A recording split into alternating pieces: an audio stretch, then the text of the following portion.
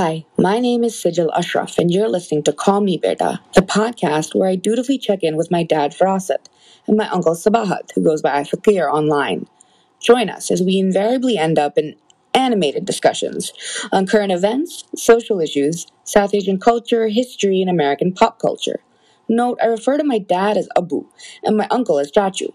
It's family, it's politics, and sometimes it's just family politics.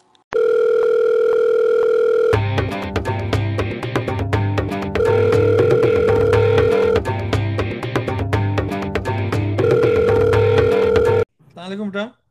How are you? Fine, how are you? What's I'm all right. Hold on one second. Chachu, you there? Yeah, hello. How's everybody? Assalamualaikum. Assalamualaikum. Yeah. So, I don't know if you guys, I sent you guys a link, but I wanted to, I've been talking about doing this for like a few days now, and I realized, I just realized today that it actually is Black History Month, so it kind of works out. Um, but it was like I guess a couple weeks ago that I finally, how I'm sure you guys both have this where like you have a bunch of tabs open and there's something you've been meaning to get around to reading and then you never just did and then you finally get around to reading it. So I was going through like my old stuff and I came across this report by the EJI, the Equal Justice Initiative. Have you guys heard of it? Right, I read the article you sent. Yeah. So, Little bit. the Equal Justice Initiative, they're based in Alabama, in Montgomery, Alabama, and their whole thing is about finding a racial equity, but specifically with mass incarceration and excessive punishments because that's I think the biggest issue, the biggest most pressing issue right now, as we will see I think in at the end of this report. So they put out a report a few years ago on lynching in America.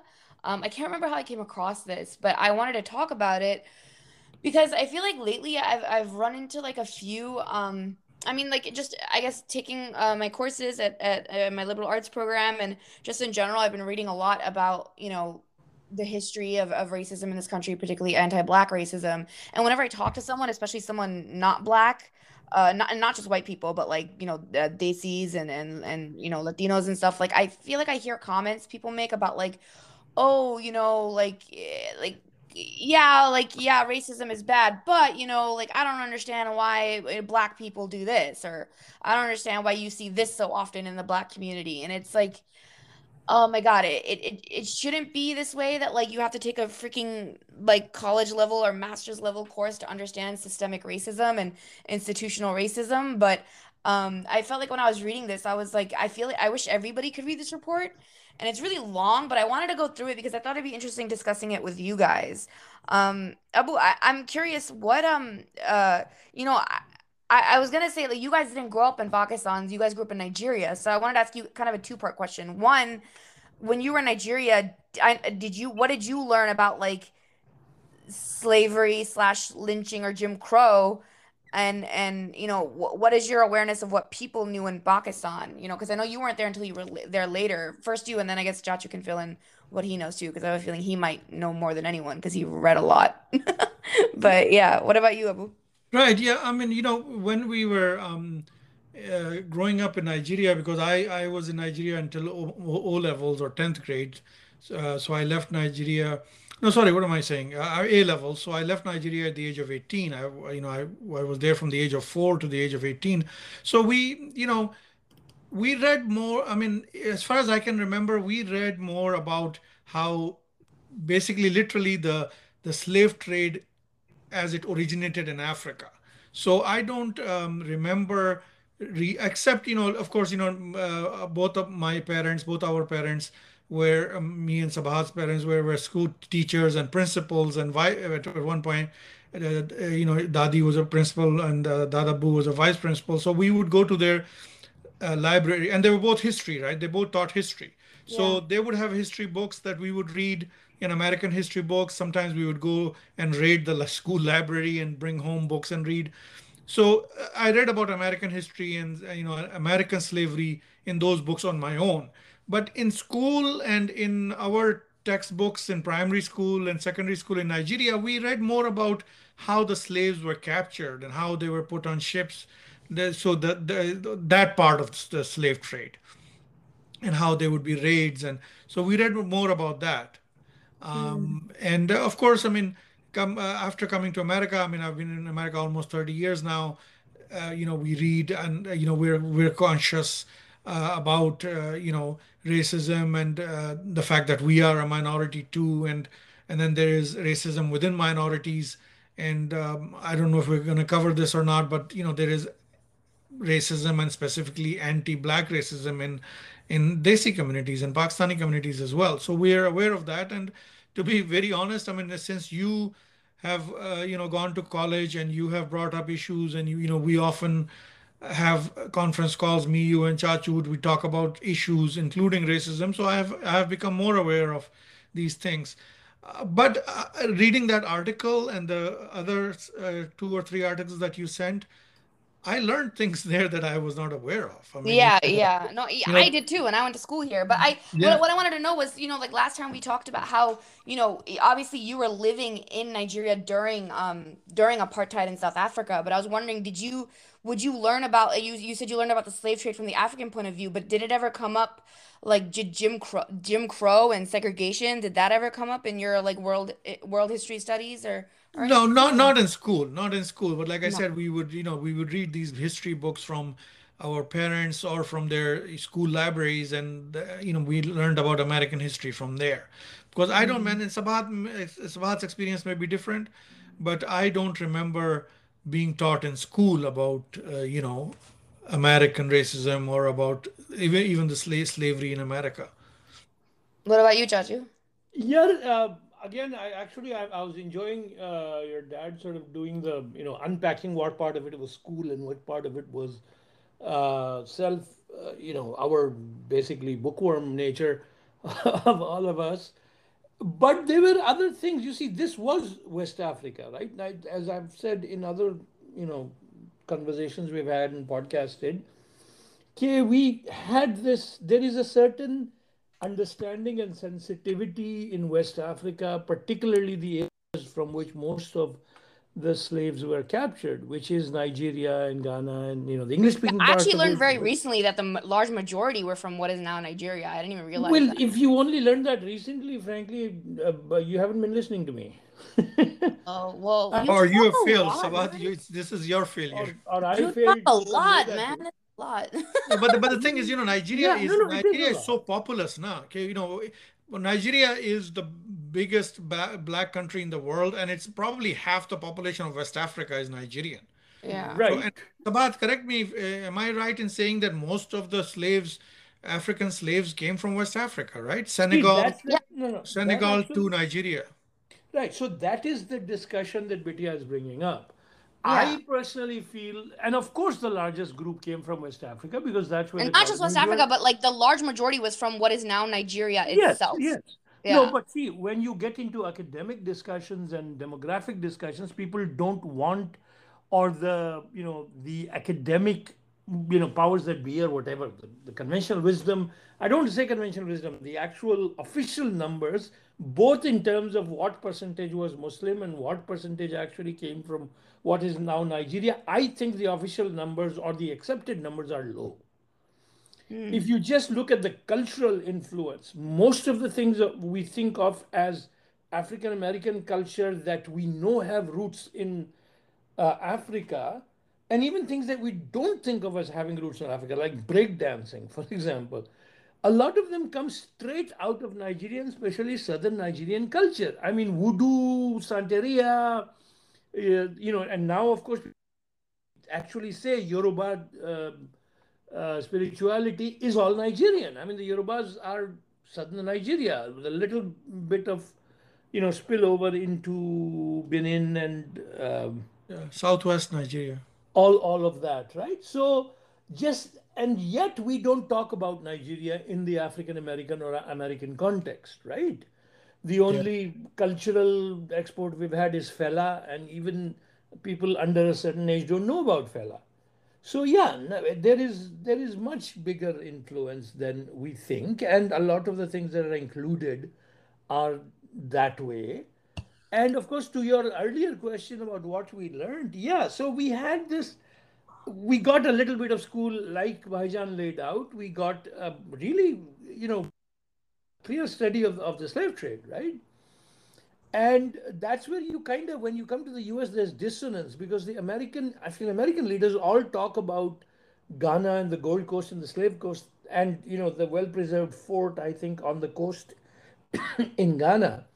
That's all the emphasis is on Ghana. No one really follows up with Nigeria. Although recently, if you look at my Facebook and all, you see pictures of Malcolm going to Nigeria and interacting with people, Muhammad Ali going to Nigeria and interacting, and all of that, right? It really is a big presence. But okay, so in terms of reading, and I think I've said this before, there was a moment, for example, where one of our school teachers decided that one of the songs we sang marching to our classes from morning assembly would be John Brown's body, right? Right, right. You mentioned Baptism that. of the Republic. So that kind of random thing would come up. So to build on Bhaijan's point, some of it was not formally understanding that, but informally and from the zeitgeist and the sensibility that we had when, like your dad was saying, when we came to the US, both because we are brown folks and minority ourselves, and because of our Nigerian background, we were more sensitive to these things. And I don't mean that as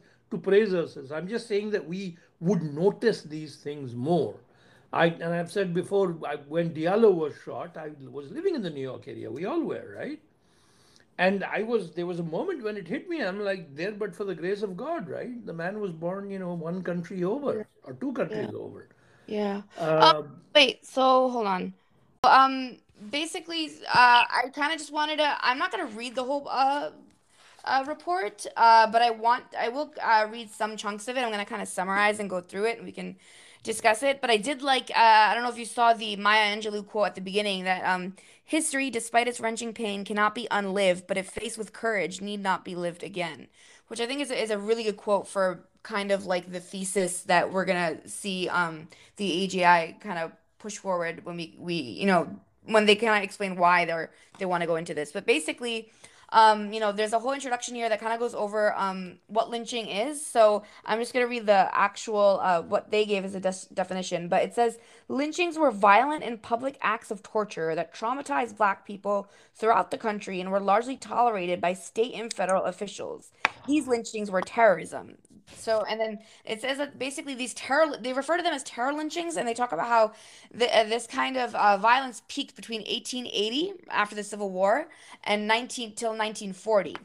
And according to the EJI, it says that lynching profoundly impacted race relations in this country, and they're saying that it shaped not only like social conditions, but geographic, political, and economic conditions that are affecting the Black community even to this day. The whole Great Migration, which we're going to get into, happened as a result of these lynchings, and and also the way the criminal justice system is set up even today is a direct result of this entire phenomenon of lynchings. And so and so the EGI states that mass incarceration, excessive penal punishment, like getting completely outside, like getting life for having weed on you, disproportionate sentencing of racial minorities, and police abuse of people of color reveal problems in American society that were framed in the terror era, and they're referring to this era of lynching as a terror era. And they say that basically, and they spent 6 years doing this research, thousands of hours of research, and they found that the 12 most active lynching states were Alabama, Arkansas, Florida, Georgia, Kentucky, Louisiana, Mississippi, North Carolina, South Carolina, Tennessee, Texas, and Virginia. And I guess out of all of those, the connection we have is to North Carolina, where you are, Abu, right? Yeah. I don't Yeah, know and if that that almost surprises seems you. like these are all Confederate states, right? Oh yeah, but Abu, does that surprise you to see North Carolina on the list? No, no. No, no.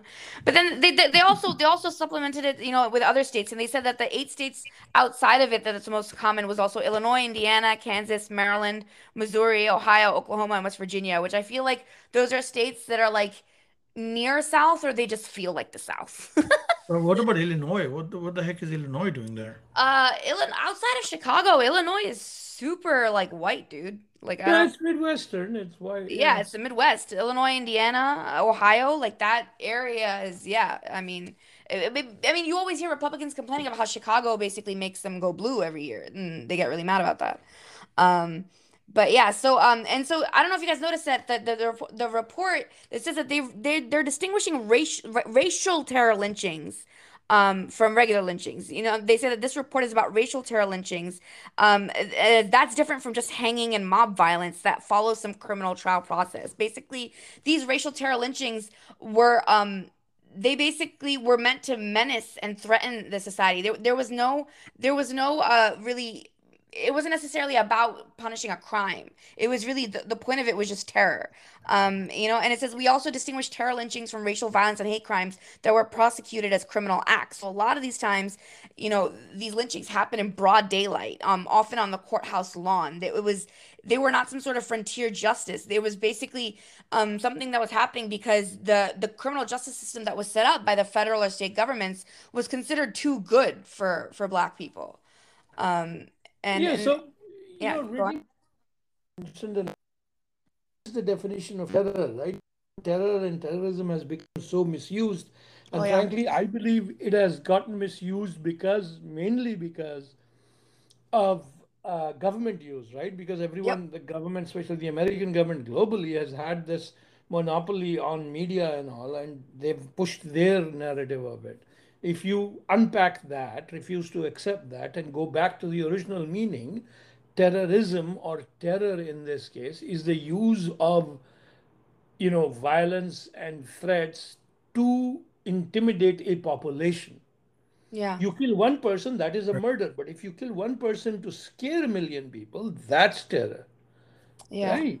And And also the killing thing, killing someone who's an armed combatant is not terror. Like a lot of times our yeah, government tries to, you know, say that, oh, like a whole unit was bombed in Afghanistan and that's like act that's not terrorism, that's war. yeah, and it could or could not be terrorism. What I'm saying is that's an Yeah. irrelevant discussion to it. You talk Yeah. about why they're doing it, right? Yeah. Yeah.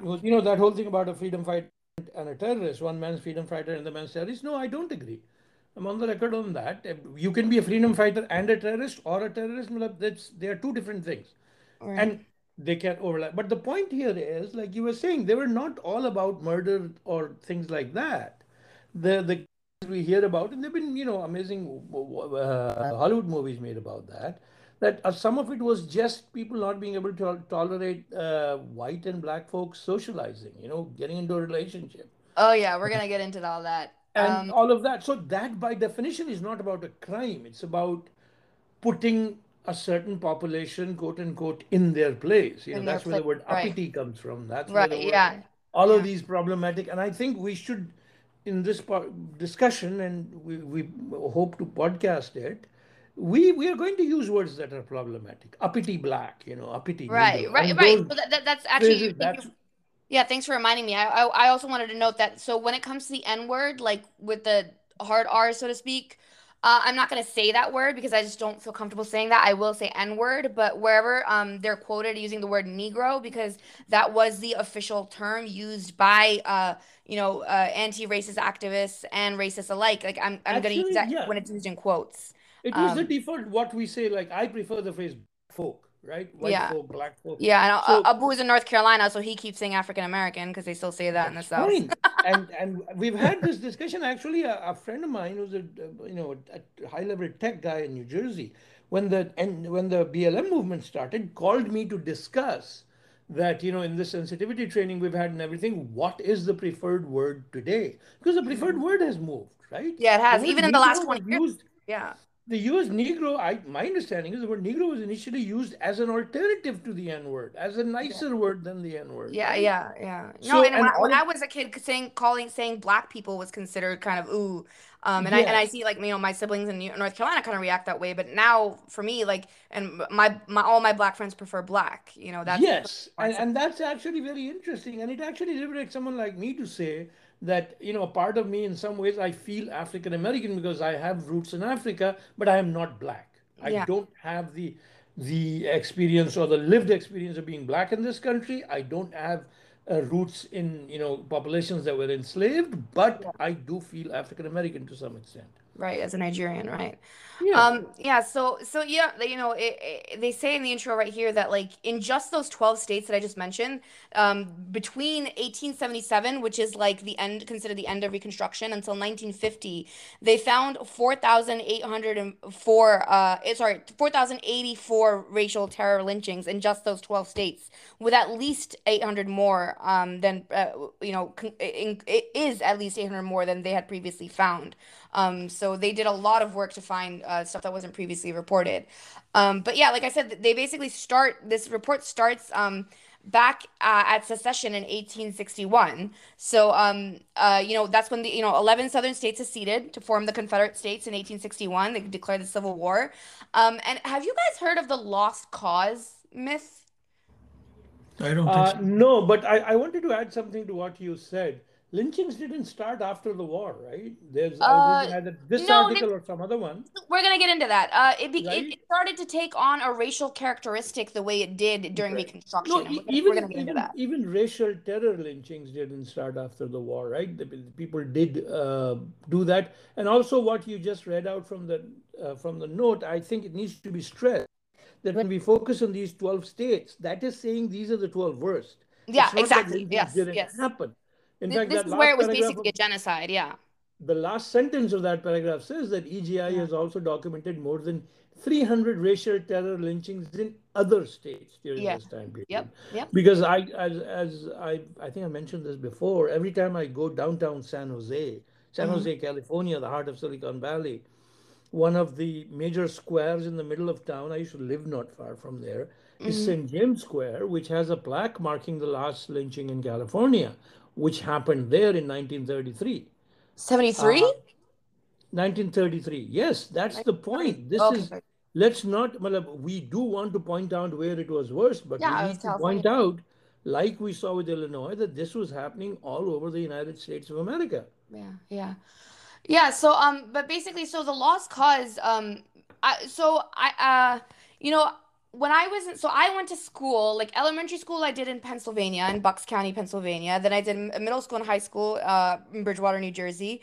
And so I'm very much raised in the northern education system, but even then I kind of got mixed messages learning about the Civil War growing up. Like I literally some years, like I feel like in elementary school they were like, oh, it was about slavery. Then in middle school they were like, no, it was about states' rights. And maybe this is my teachers, maybe it's the curriculum, I don't know. But I kind of had to do with some of my own reading and my own to kind of realize what exactly was the issue here. But there's the problem is that there's this lost cause of the Confederacy, often referred to as just a lost cause, that is like this mythology that has been pushed, especially in the South, but even in the North, where like whereas in Germany, I think at least at the institutional level, or in, if you were to talk to a German politician or the government, like Nazi Germany was considered a shameful past. And, there's laws about having swastikas up and having the Mhm. flag of the Nazi German regime up and everything. But like in America, you have Confederate statues everywhere. And even like basically, it's this lost causes that instead of the Confederates being seen as traitors that tried to tear this nation apart and tried to stand for, the most awful institution like in the world, that they had a just cause, and there were these like, these tragic heroes that just, it was a lost cause, no matter how hard they fought, no matter how good they were, that at the end of the day they were, just taken down by northern aggression that was, going against their states' rights. And these northern carpetbaggers came down from the north to exploit Reconstruction and everything. So and that's actually untrue. Like you'll even hear it now in the news that, oh no, the Confederates, they were, when you see these people, waving their flags, they're like, no, it's about our heritage and it's about the Confederacy. No, And the but yeah, Confederacy wasn't necessarily about white supremacy, but literally, so there's a thing called a cornerstone speech, and the EGI refers to it right here at the beginning of this report. That basically, Alexander Stephens, who was the vice president of the Confederate States, he basically delivered a speech that it's considered the cornerstone speech because he literally says, the quote is, that the ideological cornerstone of their new government is that it's that the Negro is not equal to the white man, and that, quote, slavery subordination to the superior race is his natural and moral condition. I mean, this is literally the vice president of the Confederate States of America saying, this is what we're about. This is why we're going to war, period. I mean, so the lost cause is not just a myth, it's a straight up lie, you know? Um, and it includes that whole, oh yeah, the slaves were treated well, and like a lot of slaves wanted it to stay that way, and we even kind of get some of that BS in the North as students and whatnot. And so, basically, I the way I put it is that you hear two narratives that, oh, the war it was to for economics, or it was to preserve the Union, oh, it was preserve slavery. I always put it this way, that actually neither. For the South it was about slavery. For the South, they were fighting to preserve slavery. For the North, it was not about slavery, it was about preserving the Union. I'm sure, Abu, maybe this might be one of the parts you were talking about, but like literally in this report they say that Abraham Lincoln, on a personal level, did not like slavery, but he was not anti-abolitionist, and he rejected when the abolitionists would ask him to go for immediate emancipation. He thought instead we should go for a more gradual way, and then do basically voluntary colonization, and we would encourage freed black people to leave and go to America. And that's actually how Liberia was Africa. was founded. Go back to Go back Africa. to Africa, you mean? Go back to Africa. That was what Lincoln believed in. And Right. he literally, the House of Representatives passed a resolution right after the Civil War started, emphasizing that no, we are not going to war to get rid of slavery. We're going to war to preserve the Union. Again, this is all documented, is basically my point. Right. So yeah, I might want to jump in here and say a couple of Yeah. things. One is that at that point it became clear that slavery was no longer tenable. I mean, I Yes. think someone like Lincoln would look at it and say slavery is no more tenable. And it's not something I like anyway. He wasn't, like you said, he wasn't very much against slavery. He thought it was a bad thing. And we have this kind of behavior, and this is where this kind of discussion becomes relevant to this day and age, right? Even on issues like the Palestinian issue and others, you have people who say, yeah, I agree with the principle, but I'm not. And they show by their actions and everything that they're not willing to take a stand for it. They're not willing to actually push for it, Well, right? so here's my point, is that the slavery not being tenable is not a conclusion that he came to until during the war. And it says right Yeah, here, you see yeah, that sentence in the report. It says, as the Civil War dragged on, however, increasing numbers of enslaved African Americans fled slavery to relocate behind Union lines. And so the right. cause of emancipation became more militarily and politically expedient. They actually realized that first of all, the fact that so many of them came to the North, they saw that actually if we free the slaves and have them fight for us, that can help us on a military level. That was a big push Right. behind the decision. There was that. And then, of course, there was also the whole matter. And that's where, the process through which slavery was made illegal becomes relevant. Like you said, it was, that like Vajan was saying, you learn a lot of things when you start working with your kids and all, is Mhm. when I realized that there were certain states that didn't secede from the Union Yeah. and yet were Yep, slave states. yeah, and that's what it says right here, that basically he did the Emancipation Proclamation January 1st, 1863, but that proclamation did not apply to the Yeah, 425,000 or so people living in right. Tennessee, Delaware, Kentucky, Missouri, and Maryland. Because that proclamation was about enemy property, it was not about making slavery illegal. A Exactly. president cannot do that kind of thing in the US, Right. right? So, and that's, interesting. And people outside the US sometimes don't understand the process. Well, frankly, Americans don't understand the process as much to see that this is not the kind of country where a president can get up and say, this is law. No, Mhm. it had to be done in a certain way. There had to be an amendment to the Constitution, all of that, right? Right, right. And although one thing you said earlier, I also wanted to get into is carpet bagging did exist, Yeah, oh yeah, but to some extent, but they also exaggerate right, it, no, right? But what and is here, carpetbagging? here, Brian, we discussed this. I think some other time. You've read the book, The Carpetbaggers, right? The Sydney Collins, what's Joan Collins or someone. It's a word we use in English now, where we say a carpetbagger is someone who takes advantage of a bad situation and comes in and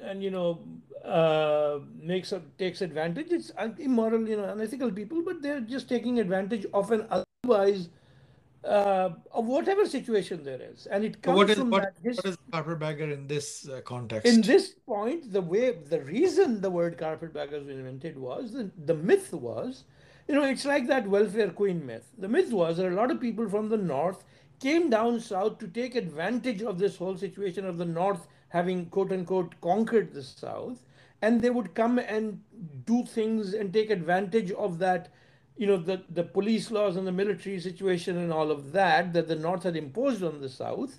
And because at that point, former Confederates couldn't do certain things, so these guys became part of the government. They would, it's like a third world Helping to situation where rebuild the rich economy people, and everything. Yeah. right, and take advantage of a fluid situation. You know what, in this day and age, what was that phrase Katrina van den Heuvel uses? Disaster capitalism Disaster or capitalism. crisis? I don't. Huh? Yeah. No, and also, so Crisis. I actually, No, it's still. but Egmont, let me Yeah. finish explaining why carpetbagger. The legend was that when they traveled south, they would have these big pieces of luggage made out of carpet bags, basically. They would be carrying carpet bags. So they started being called carpetbaggers, and that has now become a concept, general concept in the English language. Yeah, it's also kind of still used specifically that way. Like Amar and I actually just caught up on Ozark with Jason Bateman and Laura Linney. And basically the premise is that they're involved with the cartel and they're from Chicago and then basically things happen and they end up having to move to the Ozarks in Missouri and Hmm. to kind of like start money laundering there and someone refers to them as a carpetbagger like because they're kind of coming from the northern side down to Missouri and they're kind of trying to make money and benefit themselves, which is a very specific, it still is sometimes used in that specific South of Northerners moving to the South or, how like hipsters moving to gentrify kind of in the South Exactly, kind of way. Yeah. exactly. And in fact, it's about it's a good way to describe people who gentrify just for the benefit of gentrifying, Yeah. and how they do it. There's a certain immorality or amorality that is That's associated with implied there. that Yeah. concept. Yeah. Right. So yeah, so yeah, so like obviously, so at this point, like and then most of the Confederate states where that Emancipation Proclamation did apply, I mean, obviously they were gonna resist, right? So a lot of Southern planters they would hide the news from the people that they had enslaved, and the slavery the slavery remained like the status quo until way after like 1863, and it says here, and so like a lot of Southern whites were insisting that, actually they did say that actually that executive order is illegal and that, you can only, yeah, like Joshua just said, you can only ban it by legislature or court. So they did a lot of ways, they would try to keep their slaves from leaving plantations. They would lie to their slaves, and that's why we have Juneteenth, right? Because Juneteenth is not a celebration of the Emancipation Proclamation. It's a celebration of when a lot of slaves found out, particularly in I think Texas, that they Yeah, were now free. parts of Texas. Yeah, yeah. On 19th June, Yeah. whatever the year was. Yeah, yeah. So yeah, we basically they didn't nationwide they didn't codify it until December 1865 with the 13th Amendment. And even then living in Delaware, I was a little surprised to see this that basically a lot of some states didn't even ratify it right away. And I guess this is more symbolic than anything, Mm. which is troubling to me, but Delaware didn't ratify it until 1901. Kentucky did not ratify the 13th Amendment until 1976, and Mississippi didn't ratify it until 1995, which is after I was born. And then, yeah, and the other one is after I was born. But I think Delaware was one of the border states, Yeah, right? it The was like one. basically one of the places that's one of the states that's listed here as, the proclamation did not apply to the slaves in. Right. And yet there was enough white supremacy and all of that in their, what do you call it, in their politics that they didn't want to ratify that Yeah, proclamation. yeah, yeah. So, I mean, going back to the Civil War, let me ask you a question that might be simplistic. So, if you're saying that the South was fighting to preserve their way of life or to preserve slavery, the Union is saying that we're fighting to preserve the Union but not end slavery, then so what? I mean, the whole point of the South seceding was to because the to preserve slavery, No, so right? yeah, so the reason they said that was because Abraham Lincoln was elected, and they thought. I mean, it honestly it reminds me of Republicans today. Like, you know how Republicans freak out and call Biden a socialist, even though like God, we wish he's nowhere near a socialist. But like, just because Abraham Lincoln was not explicitly pro-slavery, they freaked out and they were like, "Oh, this dude is gonna get rid of slavery. We're leaving." You get what I'm Right. So the thing is, see, the argument they are making, I'm not saying I agree with it, is to raise that issue and say that, oh, the union, the federal government, does not get us get to tell us when to end slavery. I mean, that would be sort of the, that lost cause argument that they make in the state rights Right, argument right, that yeah. is made, right? But of course, the fact that they chose to do that on this specific issue and not on others is kind of the point. Yeah, yeah.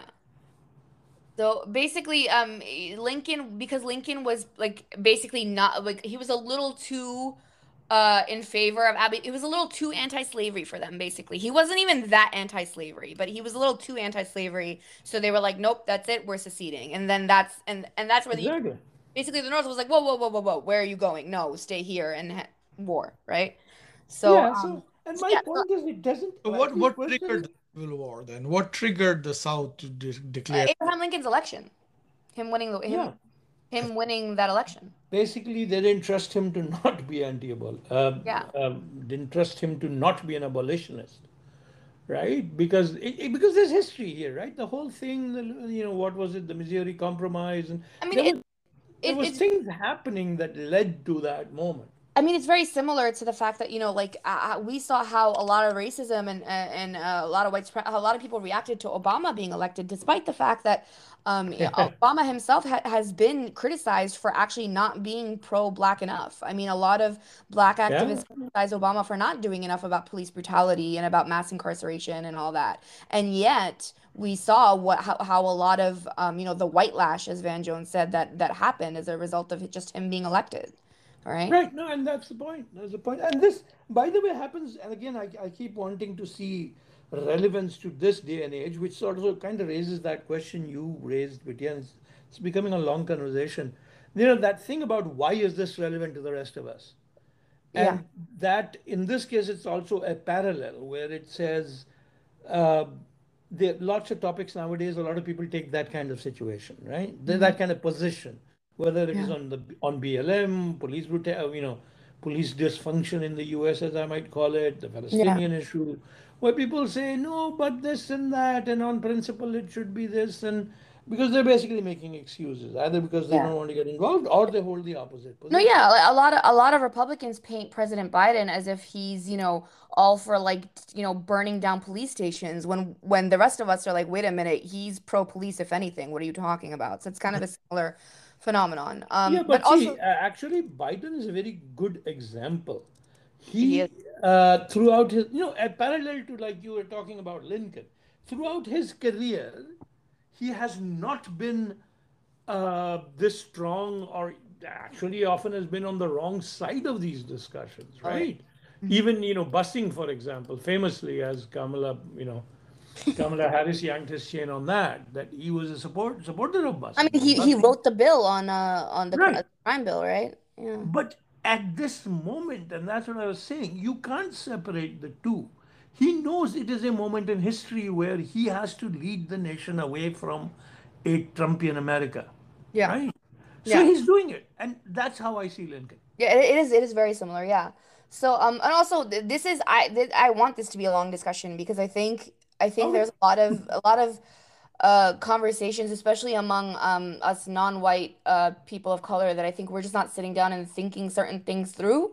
And we'll get more into that. But yeah, so again, I'm not gonna like read the whole thing, but another part I wanted to read because I thought they put it well was that basically the legal instruments that led to the formal end of racialized chattel slavery in America did nothing to address the myth of racial hierarchy that sustained slavery, nor did they establish a national commitment to the alternative ideology of racial equality Black people might be free from.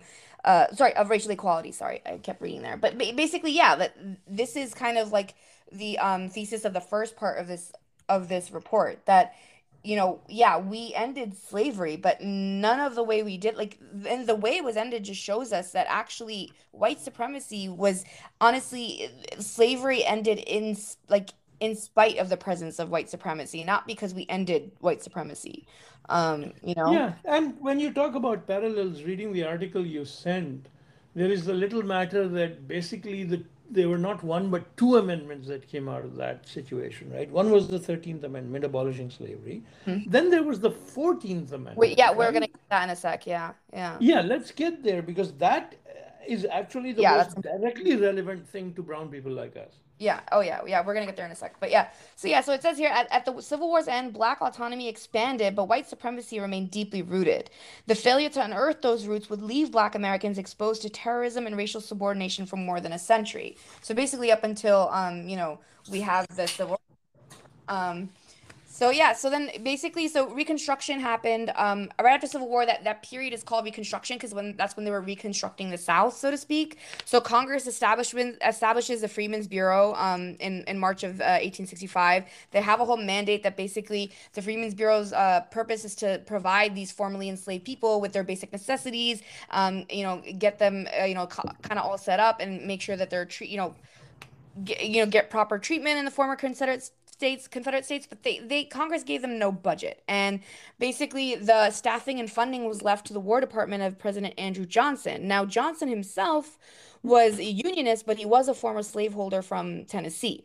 And Um, he was Lincoln's vice president. yeah, yeah. And so when Basically, Lincoln was assassinated, he became president. exactly. So he became president right after the assassination. And so he promised that he was going to punish these traitors. But instead, he issued 7,000 pardons to the Confederates in 1866. And they had given a promise of these orders granting tracts of land to black farmers that they had confiscated from the Confederates. And Johnson actually took back those orders instead.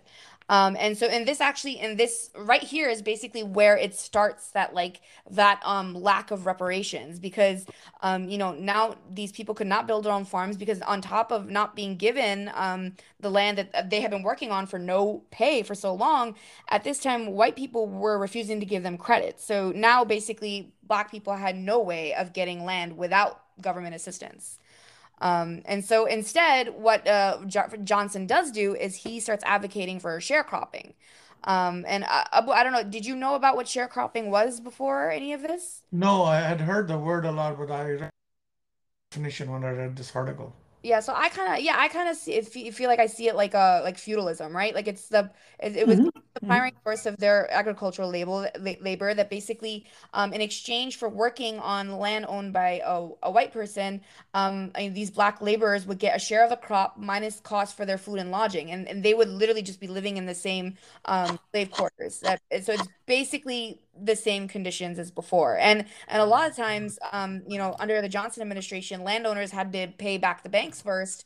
So, before they could do anything else. So they ended up not even paying their workers. So basically, once again, we're putting banks over people, and these black people are working the land for white landowners for no pay. So in a lot of cases, there's basically no change in the status quo. Um, but yeah, and so also so Johnson also he's against voting rights. A lot of white people, even of like more progressive backgrounds, they decided no, voting is a privilege, it's not a right. Johnson thought that black people were inherently servile and unintelligent, basically like it's still at the presidential level even after Lincoln. We have a president who sees black people as lesser than, who he literally thinks that we're gonna relapse into barbarism because they can't do government. And he literally said that giving black people the vote would result in a tyranny such as this continent has never yet witnessed. And I feel like that's the kind of vibe I get from people who are against the Voting Rights Act today. They literally are like, oh, if we pass the Voting Rights Act, we're gonna be like, I mean, they basically say the same thing. They don't say it as explicitly as Johnson said, but they're like, oh, we're just gonna be under socialism and tyranny and blah blah blah. But yeah. Hmm. Right. I felt like I saw echoes of that. But yeah, but yeah, so then that's basically when we start seeing uh you know uh violence against black people to kind of put them in their place, like you said. So in 1866, like I guess in Memphis, there was one point where black officers were firing into a crowd of men, women, and children. And then white mobs rampaged through the neighborhoods to kill every Negro and drive the last one from the city. It says, and so over 3 days, they killed 46 black people. They burned down 91 houses, four churches, 12 schools. At least five women were raped, and a lot of black people fled the city permanently. Um, Basically, just in response to basically these new conditions where black people are definitely not being given the vote and all that. Um, Yeah, a lot of these things just remind us or Andrew Johnson and other people after I guess Lincoln was assassinated, they kind of hijacked that whole process and basically almost negated it to the point where sharecropping even actually became almost like slavery. So the slavery had ended, but the black people were still not, they were still not free or they were still not considered equals. Yeah, yeah. Yeah, no, and then basically and it says just 3 months later in New Orleans, the report talks about there basic so I guess in New Orleans there was a bigger free population. So there was actually a group of African Americans, a lot of them who were free before the Civil War. And they tried to have a state constitutional convention and talk about getting voting rights for black men and getting rid of these they're called black codes. They were these racially discriminatory laws. That's all it was. They were literally just trying to have a constitutional convention. It was July 30th, 1866, and they ended up clashing with these white opponents in the streets. And so the mob started firing on the marchers. They were killing supporters of the convention and these random black bystanders. And then the cops come, who are all white, and they start attacking the black residents with guns, clubs, axes, and they start killing several people, arresting people. And then they had to bring in federal troops to suppress this white insurgency. And at the end of that, by the time they managed to get everything under control, you had 48 black people dead and 200 people wounded, just because they were trying to convene to talk about having voting rights. Um, Yeah, so the thing here is what I see here is that a lot of the things that happened during that period are still, or one could even say some of them actually are again happening today. oh yeah, The pushback on voting rights, the, making black folks unreasonable, the whole thing about letting them live here or there, the redlining that banks were doing, which I think is technically illegal now, but you still have that they problem, still do it. even down to Silicon Valley resumes, right? Oh yeah, I mean, the whole thing about the same guy, if you sent the same resume with a white sounding name versus a black sounding name, whether they get hired or not. So, yeah, that's one thing that actually completely happens. And like you mentioned, we need to get to the 14th Amendment, but also sort of an overview of what happened after the Civil War, right? Now, correct me if I'm wrong and expand it, but there was a period in which the South was under martial law, right, basically. yeah, Then they passed some laws and constitutional amendments that they wanted to reconstruct the South. That's actually what we are that's talking about construction, when we right? say Yeah, yeah, reconstruct the South in a better image, so to speak. yeah, and Right? that's what we're talking about. What's happening right now? Yeah. Right. Then came a period where, due to compromises and everything, all the good stuff of Reconstruction was undone. Yep, we're gonna get into that. So yeah, but let's sort of have that overview in mind, especially for an audience, that this is the stages in which this happened, Hmm. and that thing where Reconstruction was undone basically lasted from 1877 to 1960. What was it when the Civil Rights law passed, right? Yeah, yeah, yeah, So that's kind of the big picture, right? And yeah. then in the middle of all of that, we can talk about specifics. Right, right. Yeah, so yeah, so so yeah, I did, but I did want to get into the picture of painting step by step what exactly happens with Reconstruction, because even in my own, elitist Northern education, like I got such a Mhm. quick overview of all this. But basically, I mean, and I didn't know like what I'm about to talk about. I did not know this even happened. But so all of these attacks that are happening, it's because the midterm elections are coming up in 1866, right? So in 1866, this Hmm. this is the time when the Republicans were actually the party of racial equality, relatively speaking, and the Democrats were the dominant in the South. They were the ones that were super racist. So the Republicans win like a landslide victory, and they gain like a majority, like a veto proof majority. They have control of the entire legislation, and so they passed the Civil Rights Act of 1866, which gives Black Americans full rights, full civil rights as citizens. And Johnson tried vetoing the bill, but Congress, for the first time in history, Congress overrode the president's veto. So then they quickly passed the 14th Amendment, which, I'm just going to read quickly here from the report. Basically, the amendment established that all persons born in the country, regardless of race, were full citizens of the United States and the states in which they resided, entitled to the privileges and immunities of citizenship, due process, and the equal protection of the law. Like you said, is very relevant to us. Yeah, it's one of the most fundamental things when people say, "Oh, how does this affect us?" Yeah. That argument some of us make about the fact that it is we benefit from the struggle that African Americans have had for their rights. This Right. is the most direct, most immediate, and most personal example of that. Yeah. So basically, they were trying to pass this 14th Amendment, but so they needed 37 states to ratify it. Sorry, they needed 28 of the 37 states to ratify it. But basically 10 of the 11 former Confederate states rejected it overwhelmingly. I mean, Louisiana, all of their legislators rejected it. And so again, over President Johnson's veto, Congress passes the Reconstruction Acts of 1867, and that's what imposed the military rule on the South. And this act required that any state that wants to come back into the Union has to first ratify the 14th Amendment. So finally, in July 1868, we get the amendment passed. And so that Reconstruction Acts also granted voting. They actually granted voting rights to black men, as well as disenfranchising former Confederates, which I had no idea. I didn't even know that at any Yeah. point that the Confederates actually lost the vote at one point. And so this was, That's new. yeah, Yeah, that we have heard. huge for the South, right? I always wondered about that, but didn't know the So history. yeah, so I thought that basically apparently there was an attempt, there was an attempt, and that means that people in government, they knew that this is what they should have done because they did do it.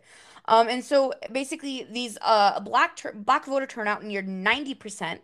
And so a lot of places black voters, wherever black voters were the majority, they elected both black and white leaders, right? So and so now in this era we see more than 600 black people, most of them who were actually formerly enslaved, were elected to their state legislatures, and we had 18 black people rise to become state executives, like lieutenant governor, secretary of state, superintendent of education, and treasurer. Louisiana saw their first black governor, PBS Pinchback, in 1872, and he would be the last black governor until 1990. See that one sec. Yeah, That's the kind of thing when you think about it. yeah, Whenever we talk about a first, especially in politics in mhm, America, the first time a black person becomes a governor or this or that, yeah, we always talk about this is the first since Reconstruction. The fact that we can't say this is the first comes from here, right? yeah, Because yeah. And I think a lot of people, during Reconstruction, there was a lot of that happened. yeah, a lot of people miss that because even when it is mentioned, Yeah, it's mentioned very quickly. Like I yeah. really realized that until going through this report. So these Reconstruction states ended up sending 16 people to the U.S. Congress. Mississippi ended up electing their first black senators, Hiram Revels and Blanche Bruce. So we have this super progressive, racially integrated Reconstruction government starts, at the state level. They just start doing like amazing stuff. They start repealing these black codes. They're rewriting these statutes about vagrancy and apprenticeship. They're outlawing corporal punishment. The number of capital offenses are going way down. We see black people getting elected to positions like sheriff and chief of police, and they're finally able to serve on juries. But even then, like social equality is like dividing even the Republican Party, right?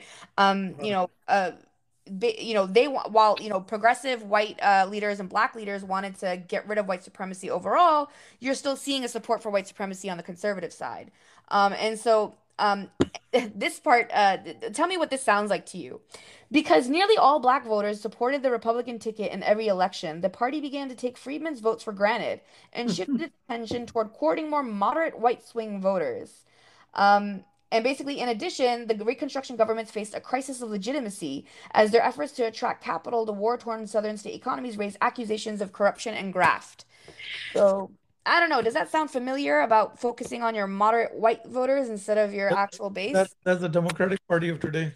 That is the Democratic Party of Yeah, today. I know, and Wild. not just the Democratic Party. This is a political model that works, comes up in a lot of other places. I mean, speaking of lynching, the other country that is dealing with this right now is India. Yeah. See, the And Congress through party a, Muslims. right, and through a lot of their history, the relationship between the Congress Party and Muslims, or at least a good significant chunk of their Muslims, has been exactly that. Hmm. And the mess we have in India right now also comes from that. Right, right, right. Yep. But yeah, so basically, so and then among all this, obviously violence is going up, and so you start to see these disparate quote unquote social clubs of former Confederates are getting together, and they're basically forming these paramilitary organizations, and they're bringing in like thousands of members from every part of white society. It's not just quote unquote trash that's joining. Hmm. And so the report says that collectively and with the tacit endorsement, tacit was the last Wordle word a couple Wordle words ago. The tacit endorsement of the broader white community, their members launched a bloody reign of terror that would overthrow Reconstruction and sustain generations of white rule. Um, yeah, and so that's where our good old we start seeing that the Ku Klux Klan start to pop up and all that. So the report goes on to mention, I thought this was interesting that they basically it mentions this white woman in Paris, Texas actually wrote a letter to President Johnson telling him, this is in 1866. She said that like the whites were so mad about losing their slaves that they were quote trying to quote persecute them back into slavery.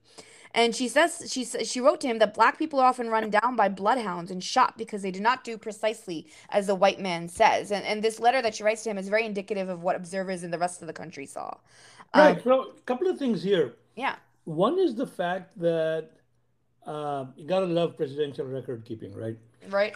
And the other thing, for all the imperfections of the system, but the other thing is also this raises that issue, which is also things today where people say, "Oh, people then might not have realized what's happening. People might not have known," which comes up today in other issues, right? Bullshit. What's that? I was just singing bullshit. Yeah. Yeah, no, but it comes up in lots of places. In this country and abroad, it's like, oh, they didn't know any better, or Oh no, yeah. I they. was watching a documentary on Netflix about the Holocaust, and I can't remember what it's called, but it's basically they were interviewing people Yeah. towards the end that were part of, the Gestapo or the SS or Hitler Youth. Mhm, mhm. And literally like multiple people in the documentary, he's talking to some and a lot. It's called actually I forget what it's called, but basically he's talking to them and some of them are straight up like, oh no, oh yeah, like I saw this, but it wasn't me, like it was other people. And then there was actually a group of old women that they were talking to because they were from a town where they had a concentration camp, or basically the giant ovens where they were burning people. And one lady was like, oh, I had no idea. And the lady next to her is like, everybody knew, we all saw it, we saw the smoke coming out, every single one of us knew. And you saw that in just right in Nazi Germany, you saw this, and afterwards, of course, from the No, shame. but see, Yeah. Nazi Germany itself, but I'm also talking about, for example, US officialdom knowing or didn't know, Oh yeah. right? That related to that ship they turned away full of Jewish refugees coming to the US Yeah. Yeah. at Yeah. the height of the Holocaust. Yeah. Yeah. No, and And we you could say, oh, they didn't where know people. it, Oh, they I did didn't know this so about this bad for people part of who went back. Really? it. Yeah. Exactly. Yeah. Um, right. So it was just, like you said, people suck. That's my thesis. I'm gonna write that thesis one day when I become a PhD. But anyway, Hmm. so yeah, so basically, that's late 1865 in Pulaski, Tennessee, is when six veterans of the Confederate Army come together to form the Ku Klux Klan. And this is a group of, you have these, well-to-do, well-educated young men. Later on, they would go on to having these, like, being big lawyers and politicians. And originally, it was an informal group. It was for the purpose of amusement. And I feel like I remember reading a document where, like, watching a documentary where literally it was explained as if they were just goofing around, like being racist funsies, right? And so, the KKK ended up spreading super quick. Like in less than a year, you have chapters throughout Tennessee, into northern Alabama. There's this complex hierarchy or whatnot. And so, yeah, so the first leader of the Klan was General Nathan Bedford Forrest. And while I'm talking, if you guys can, real quick, Google Nathan Bedford Forrest statue real quick because I know. it is the funniest shit ever. I think it's the one in Tennessee. But basically and it's not the only statue of him, but it's the most famous one. So when you type that in, you'll see the one I'm talking about. I Uh, don't even need to type, it's auto completing it for me. Yeah, no, so he was the first Grand Wizard, as they call it. The Hmm. statue that I'm talking about is in Nashville, and it's the most googly. He looks all googly-eyed, like it's a sight for sore eyes. And I think they ended up removing it because it was so ugly and because it's so racist. Yeah, they actually ended up moving it just in December, finally. So but that's only now in 2021 that finally we have him removed, despite the fact that this is the first leader of the Ku Klux Klan. And again, you have people from we have planters, lawyers, merchants, ministers Yeah. joining. Apparently in York County, South Carolina, almost the entire white male population joined. And so these end up being these like basically terrorist cells that are like independent and decentralized. It's not just the Klan. There's like a bunch of other groups that pop up as Right. The well. Klan's the only surviving one. And by the Yeah, way, I did Google that statue, and apparently someone had painted it pink at one point. That's yeah. funny as hell. It's really fun when you see these statues get vandalized because it's great. I think they basically try to make it red to show doused in blood, but yeah. So, and basically, so now you have like this basically white supremacy military force that's ready to act. And so you have that, and that was a big problem when it came to the election of 1868, which I guess we'll get into in a sec. But so yeah, so the Republicans, they did try to impeach Johnson and they failed. And so that's when we end up having Ulysses S. Grant, the guy who basically won the war, win the Republican nomination, and he was considered a moderate.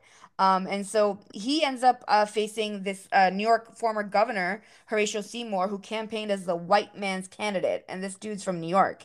And he literally, to the New York State Democratic Convention, he says that black people, quote, are in form, color, and character unlike the whites, and are in their present condition an ignorant and degraded race. So, and he literally, he was like, yeah, we should not have these civil rights laws, because doing them will, it basically, he said it will abolish the black man and make him a white man by legislation, by giving them rights. Um, Basically, what he's saying is that it'll make them full citizens, and we don't want that. Yeah, yeah, and again, and this guy is from New York. This is not a former Confederate, who's running as the white man's candidate. This is 100% a Northerner, um, and so yeah, and so all of this is going on, and then we start seeing like violent attacks, especially in Alabama, Louisiana, Georgia. They start really just kind of shooting up, and they ended up in these elections. These attacks are specifically meant to stop the vote, and actually, in many counties, they successfully prevented Black people from casting even a single vote. And those are particularly counties with significant Black populations. Which I mean, to me, that's an illicit election. That's not a real election if most of them Yeah, don't but you vote. see the patterns, right? Yeah, yeah, That canard about, a minority could be any minority being indolent and whatever, a disadvantaged minority being indolent and this and that. exactly. So and That's a standard trope that today, welfare queen and all of that. And then globally speaking, that happens. And then this whole thing about elections in the US and how people come out and take positions around an election. I mean, there's a straight line from that to, they're sending us our worst, and some of them, I'm sure, are good people. yeah, yeah. No, and so what's it called? So yeah, so I mean, despite all that, Grant wins, and so like the Klan ends up retreating at this point, and Bedford Forrest, dissolves the Klan, and he says that, oh, we were hijacked by rogue elements, which kind of reminded me Hmm. of like recently there were some headlines about Mitch McConnell referring to January 6th as a violent insurrection. Um, Hmm. like, and just in general, you've seen more and more Republican leaders denounce January 6th when before they were either refusing to denounce it or they were endorsing it. It just reminded me of that, okay, now you're going to pretend like your whole movement, these guys are just some small group when they are your base, you know? I, Hmm. they're denouncing it though because it didn't last week. A lot of them tried to call it legal. What is it? Political discourse or something? Yeah, they did. And then they tried to walk that back, actually. They also tried to, thank you for reminding me of that. They also tried to walk Yeah, that. there was a backlash against that. So. Yeah, yeah. It's just the history is a poem. Anyway, so Hmm. yeah, so you have uh actually, so do you guys see on this page, do you see this cartoon here? Which one? There's a cartoon on this it's page 15 on the report. Abu, if you could describe the cartoon. I don't have the report open right now. You should. Which? All right, No, who I mean, I don't have page numbers. Is my problem. All right, well, actually, yeah, I have it printed out. My bad. Basically at the report where we're talking about under Colfax, it's under the Colfax, Louisiana, which I'll get to in a sec. Mm. Right. But we have You're talking about the dead guy yeah, lying there with the one vote less thing? yeah. Basically, if you could just describe that. No, basically, it's a sketch of a black person, a man, lying dead at the feet of some wall chalk, and it said Negro killed, Seymour, it says Negro killed, it says Seymour ratification, and the bottom it says, quote unquote, one vote less. Yeah. Richmond Whig. So apparently, this was a cartoon being run in the Richmond Whig, some newspaper. Yeah, and it kind of showing that that's basically that's what the purpose of all these killings were. So you had so yeah, so just real quick, I wanted to go back to, there's a little thing about Colfax, Louisiana here. That basically this is the Colfax is a part of Grant Parish in central Louisiana. And so in 1872, they finally basically after years of having former Confederates undermining, the officials or whatever. We had several Democratic candidates won an election that was considered as fraudulent, because we had, I guess I don't know exactly what the details were, but after years of, trying to constantly undermine the Black progressive Republicans, they finally managed to steal an election. And so in response, you had these Black protesters, that staged, they went to the town courthouse and they occupied it peacefully. And then several weeks later, we have about 140 white people surrounded the courthouse. And this is the first week of April 1873. They end up getting in these skirmishes with these groups of black protesters, and we have a lot of deaths. And then after that, on Easter Sunday, 300 whites attacked the courthouse, and three of them were killed in the assault. Uh, and they end up outnumbering the black forces, who are they end up waving white flags in surrender, but they still get attacked. And so you have a lot of unarmed black men hiding in the courthouse, or trying to run, and they end up being shot and killed.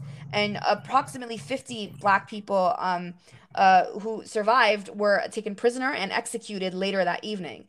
And so we have as many as 150 black people killed, and it was described as the bloodiest single act of carnage in all of Reconstruction. And the white people who perpetrated this ended up facing no consequences because the Supreme Court dismissed all federal charges against them. And the reason that this is included in the report is because the local narrative in Colfax, Louisiana, to this day, praises this event. In 1921, the town put up a memorial to those three white people that died, memorializing them as heroes who fell fighting for white supremacy. It literally says that.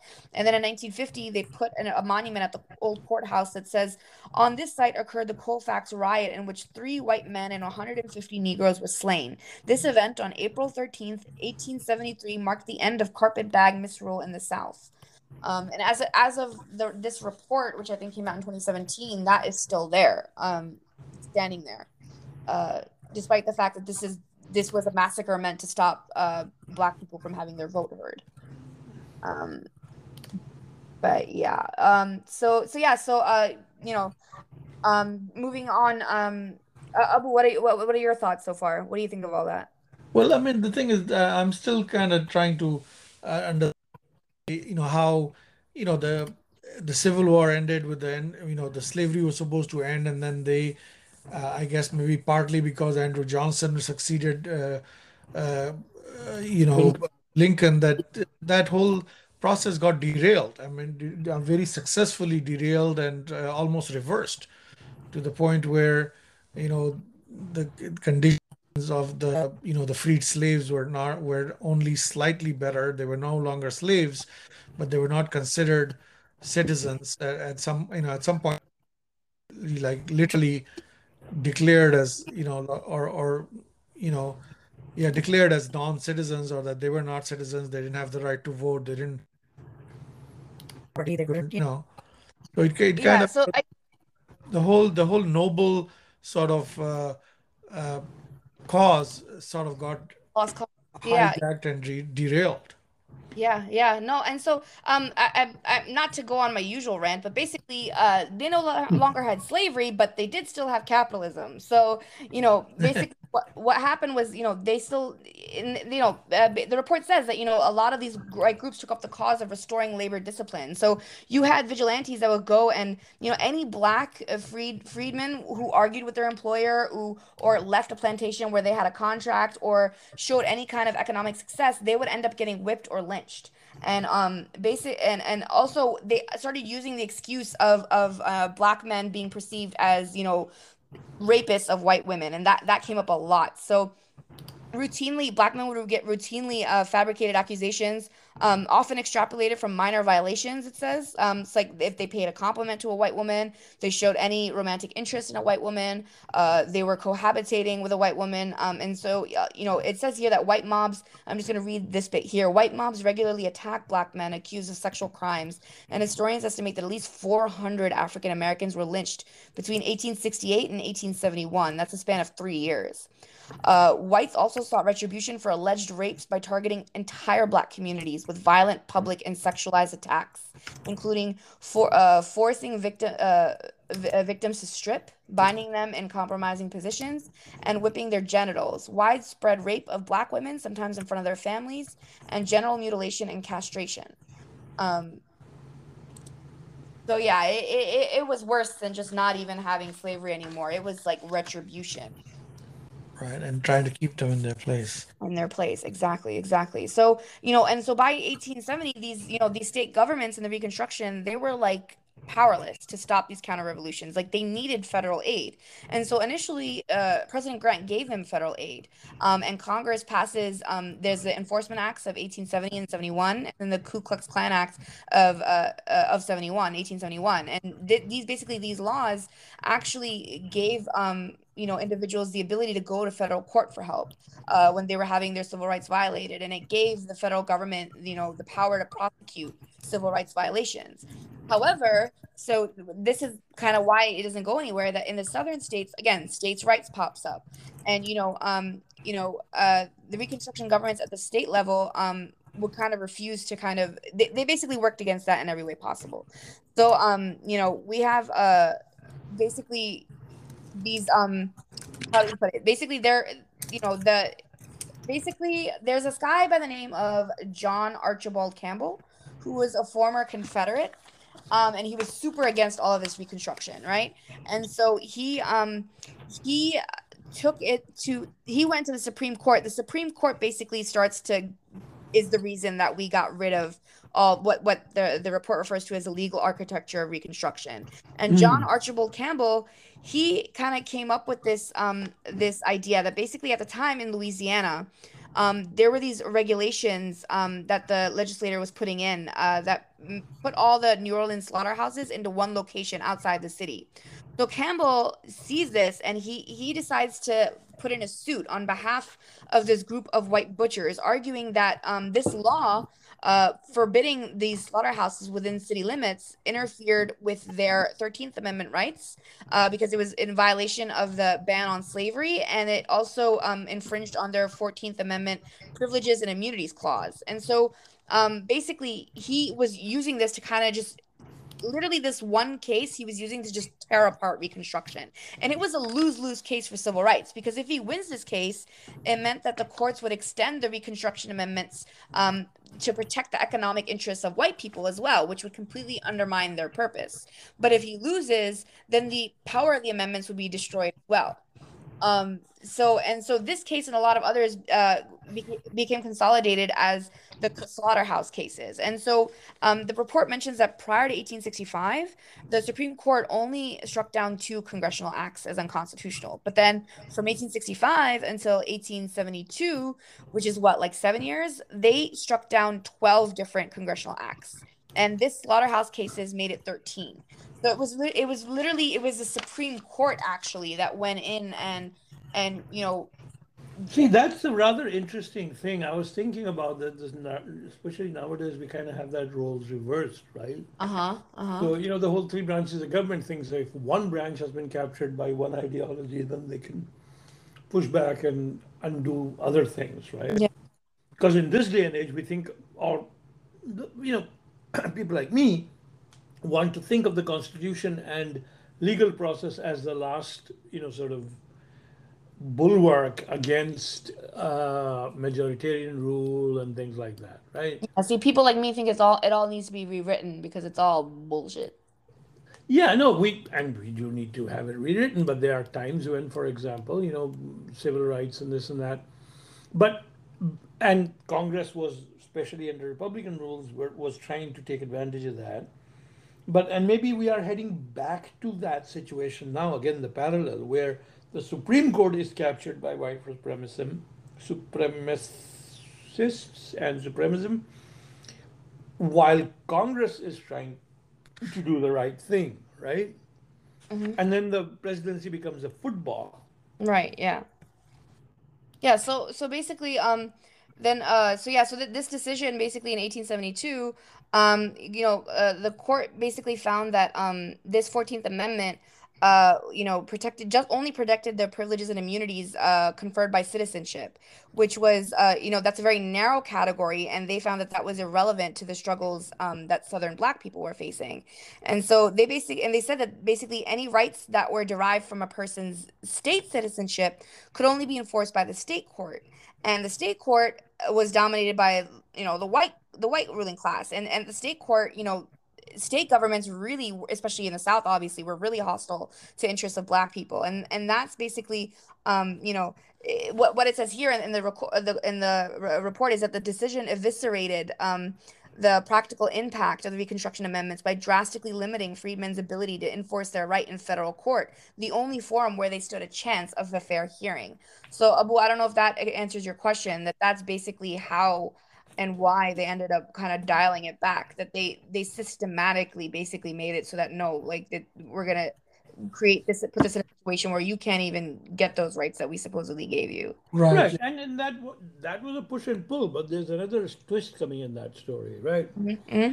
With the So, new, with the whole deal so with the new has president. at this point is this Jim Crow and the segregation and all of that, or does that come later? Not That yet, later. only parts of it. We're still dealing with the systemic, like, dismemberment of Reconstruction. Jim Crow comes like right after this, basically.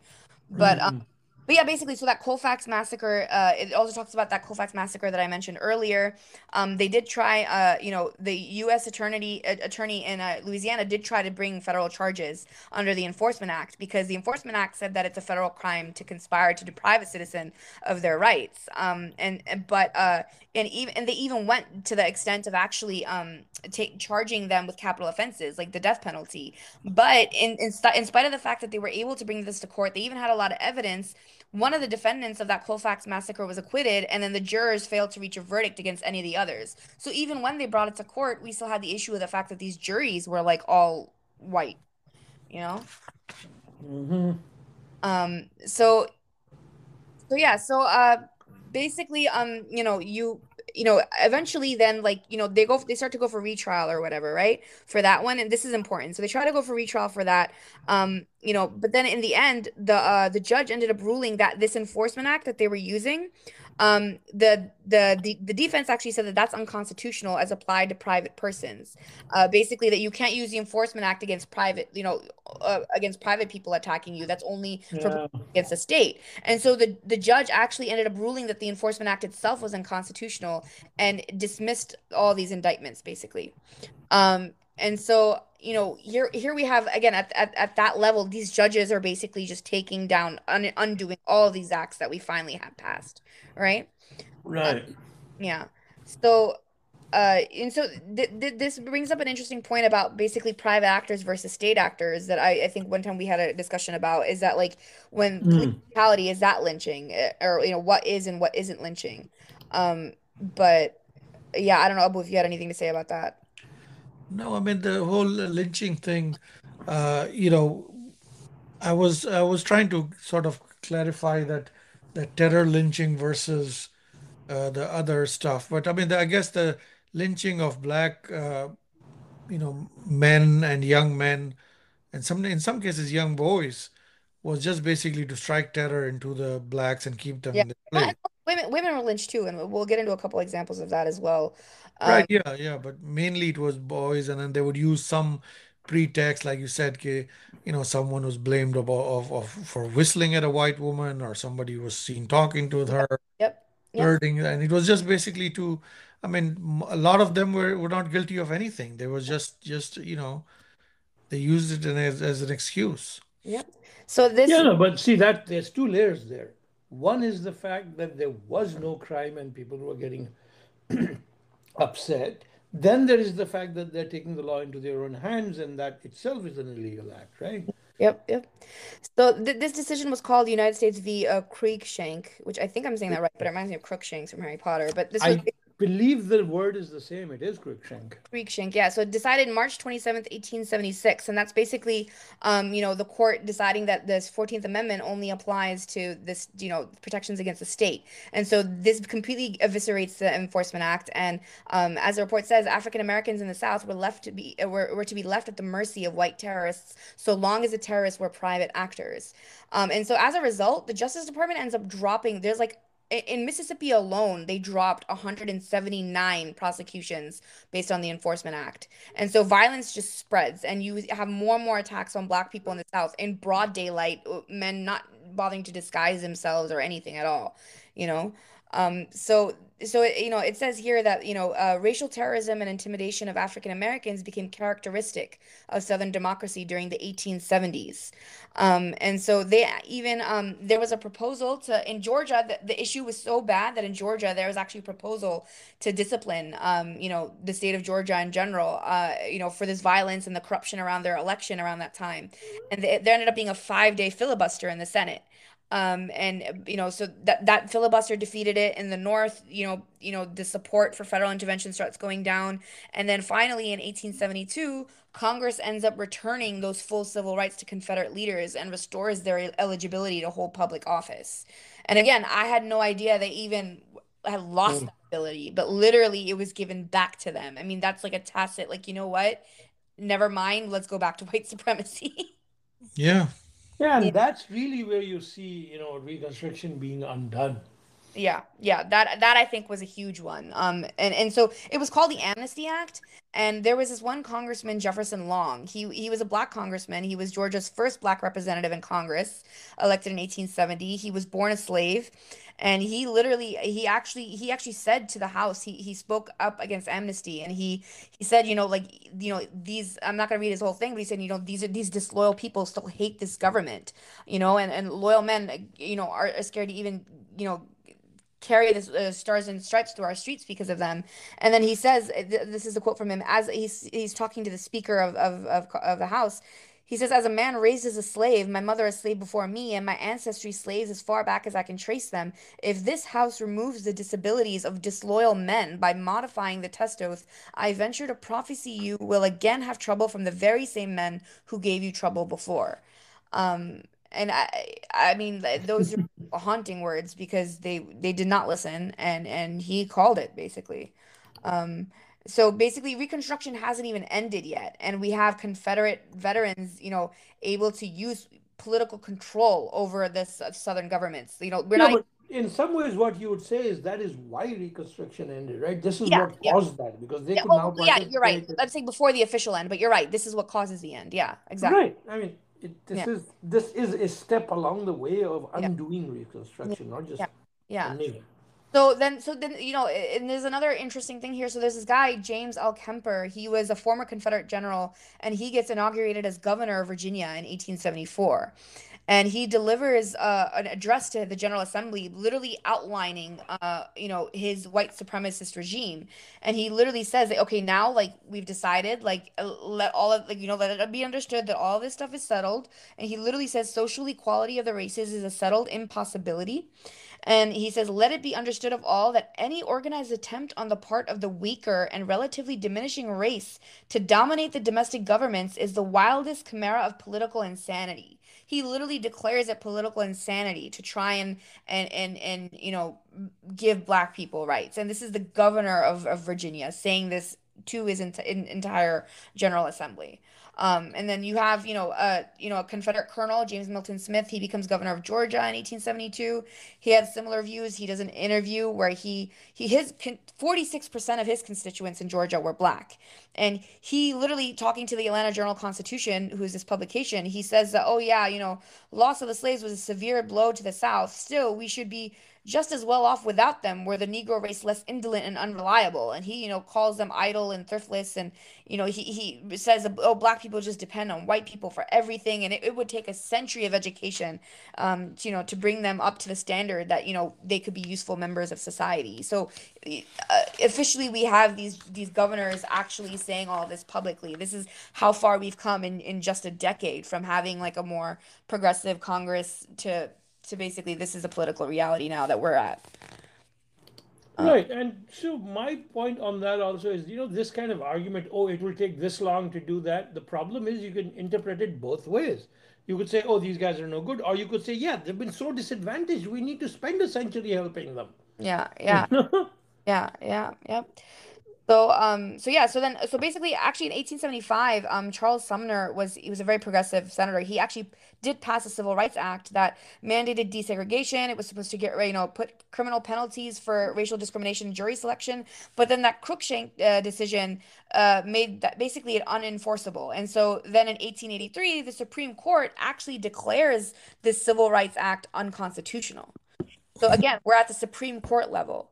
Yeah, and just to be sure, we're talking about the Civil Rights Act in the 1800s. 1875, right. So like we could have had a Civil Rights Act sooner. We did have a Civil Rights Act We sooner. did But have it. There's no discussion of who these justices were. no, there isn't. That's a good point. And I mean, there's so much information here. I'm very curious as to who they were. But and then it says in the next decade we have Plessy versus Ferguson, which is the whole separate but equal. So we go from having in 1875 the Civil Rights Act, and then then we have Plessy versus Ferguson, just 15, 20 years later. It's just like a dizzying speed of backpedaling, it almost feels like. And okay, this part made me mad. I don't know if you guys saw this, but so President Grant, who again was the hero of the Civil War, won for the North and everything. Even we have him on our money. Some people try to say that I think he's kind of painted in a positive light because he did defeat the Confederates. But basically, Pretty good general, yeah. yeah, things got so violent in the South at this point that the Mississippi governor, Adelbert Ames, actually asked federal troops to come in and suppress the violence, the racial violence that was going on. And Grant sends him a letter telling him to broker the peace. They literally refer to it as an exasperated letter. And he tells him, okay, you need to go make peace between the state militia and these white mobs. And he wrote that the whole public are tired out with these annual autumnal outbreaks in the South. Like his whole attitude is just like, oh, could you just handle it yourself? Like I can't be bothered. And this is literally I mean, pogroms happening, and the president of the United States is like, nah, it's not important for me to deal with. Um, but yeah. So, I think this is the official end of the Reconstruction that we're talking about. We learned in school, I learned about it as the Compromise of 1877. Have you heard of that? I've heard the name, the term. Yeah. So basically, Sorry, um, I'm calling. someone's calling. But Sorry. basically, so we're having these brutal attacks happening all the time in Mississippi, throughout the South, etc. So there's a deadlock. The presidential election of 1876 was between Republican Rutherford B. Hayes and Democrat Samuel J. Tilden. And so there was a compromise between Congress and the Supreme Court where basically they agreed that Hayes could become president if Hayes promised to end Reconstruction. And that was the formal end of Reconstruction. So Hayes takes office, and When I read that, that kind of shocked me. yeah, within 2 months, he basically ends the federal troops' role in Southern politics. This part I did learn about in school, but we kind of just it was kind of like, oh, this is what happened. Reconstruction ended. Like we didn't talk about what that meant. We didn't talk about how. I mean, right here it says that in the words of Henry Adams, a black man living in Louisiana at the time, the whole South, every state in the South, had got into the hands of the very men that held us as slaves. Um, and yeah, so it's 100% just a reversal, and that's not how I was taught that in school in the Yeah, North. but the thing is, if I know most people don't get it, but we kind of have the feel that there was something called Reconstruction, Hmm. and then it ended. It didn't quite. If you're paying attention, especially maybe it's the sensitivity thing, privileged folks might not notice that completely, but like you said, you noticed that a compromise was made. No, yeah, And we're taught in school. We were literally taught that term, Compromise of 1877. Uh, right, that was like a test question, what happened. But the answer was not like, oh, it ended, it basically gave the South back to white supremacists. The answer was that, oh, Rutherford B. Hayes could be president, and then he would formally end Reconstruction. And I don't even remember if we even said, oh, he would pull troops out. I think he just said he would pull like the national government, the federal government out of the South. Yeah, no, and the thing that we don't learn is that up to that point, the troops were still in the South. Yeah. That's the part I kind Yeah. of, it becomes startling that they were still trying to fix the South at Yeah. that point. Yeah. Yeah, so no, and so like earlier I was talking about sharecropping and I mentioned how it reminded me of like, feudalism It and is. stuff it says that like, Governor Ames of Mississippi, he literally his prediction was they are to be returned to a condition of serfdom, an era of second slavery. And that is It absolutely is serfdom. It is the definition of serfdom. I mean, we call it sharecropping because that's a technical term in the U.S., right. but No, but it's you being a serf on someone else's land. yeah, no, yeah. So this formal end of that is what Ames said at the formal end. He explicitly said that this is what's happening now. So then, basically, and then from there, we have 1890, the Mississippi Constitutional Convention. All the delegations, but except for one, were white, and so they intentionally started purging black people from the voter rolls. That was like their top priority at that convention. And then 6 years later, the Mississippi Supreme Court even said, like, yeah, it is in the highest degree improbable that there was not a consistent controlling directing purpose governing the convention. And they basically said that, the convention swept the circle of expedience to obstruct the exercise of the franchise by the Negro race. Like this is the Mississippi Supreme Court saying that yes, this convention literally sat there and made sure that the black man Hmm. no longer have the vote. And even then, even in this very acknowledgement that's written by the Supreme Court, they still refer to the black people as a patient, docile people, but careless, landless, and migratory within narrow limits, without Yeah. forethought and its criminal members, I mean, given rather that's the given definition rather of furtive offensive than to the robust crimes of the whites.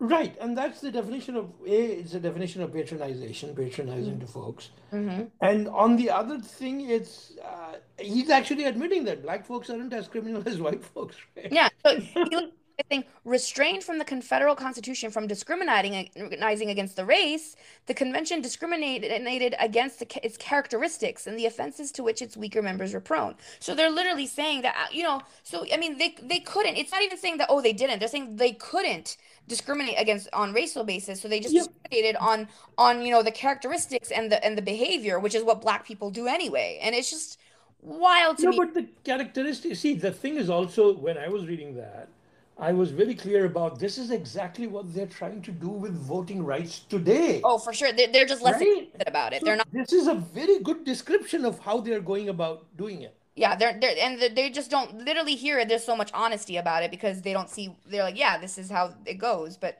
today they have to kind of keep it quiet.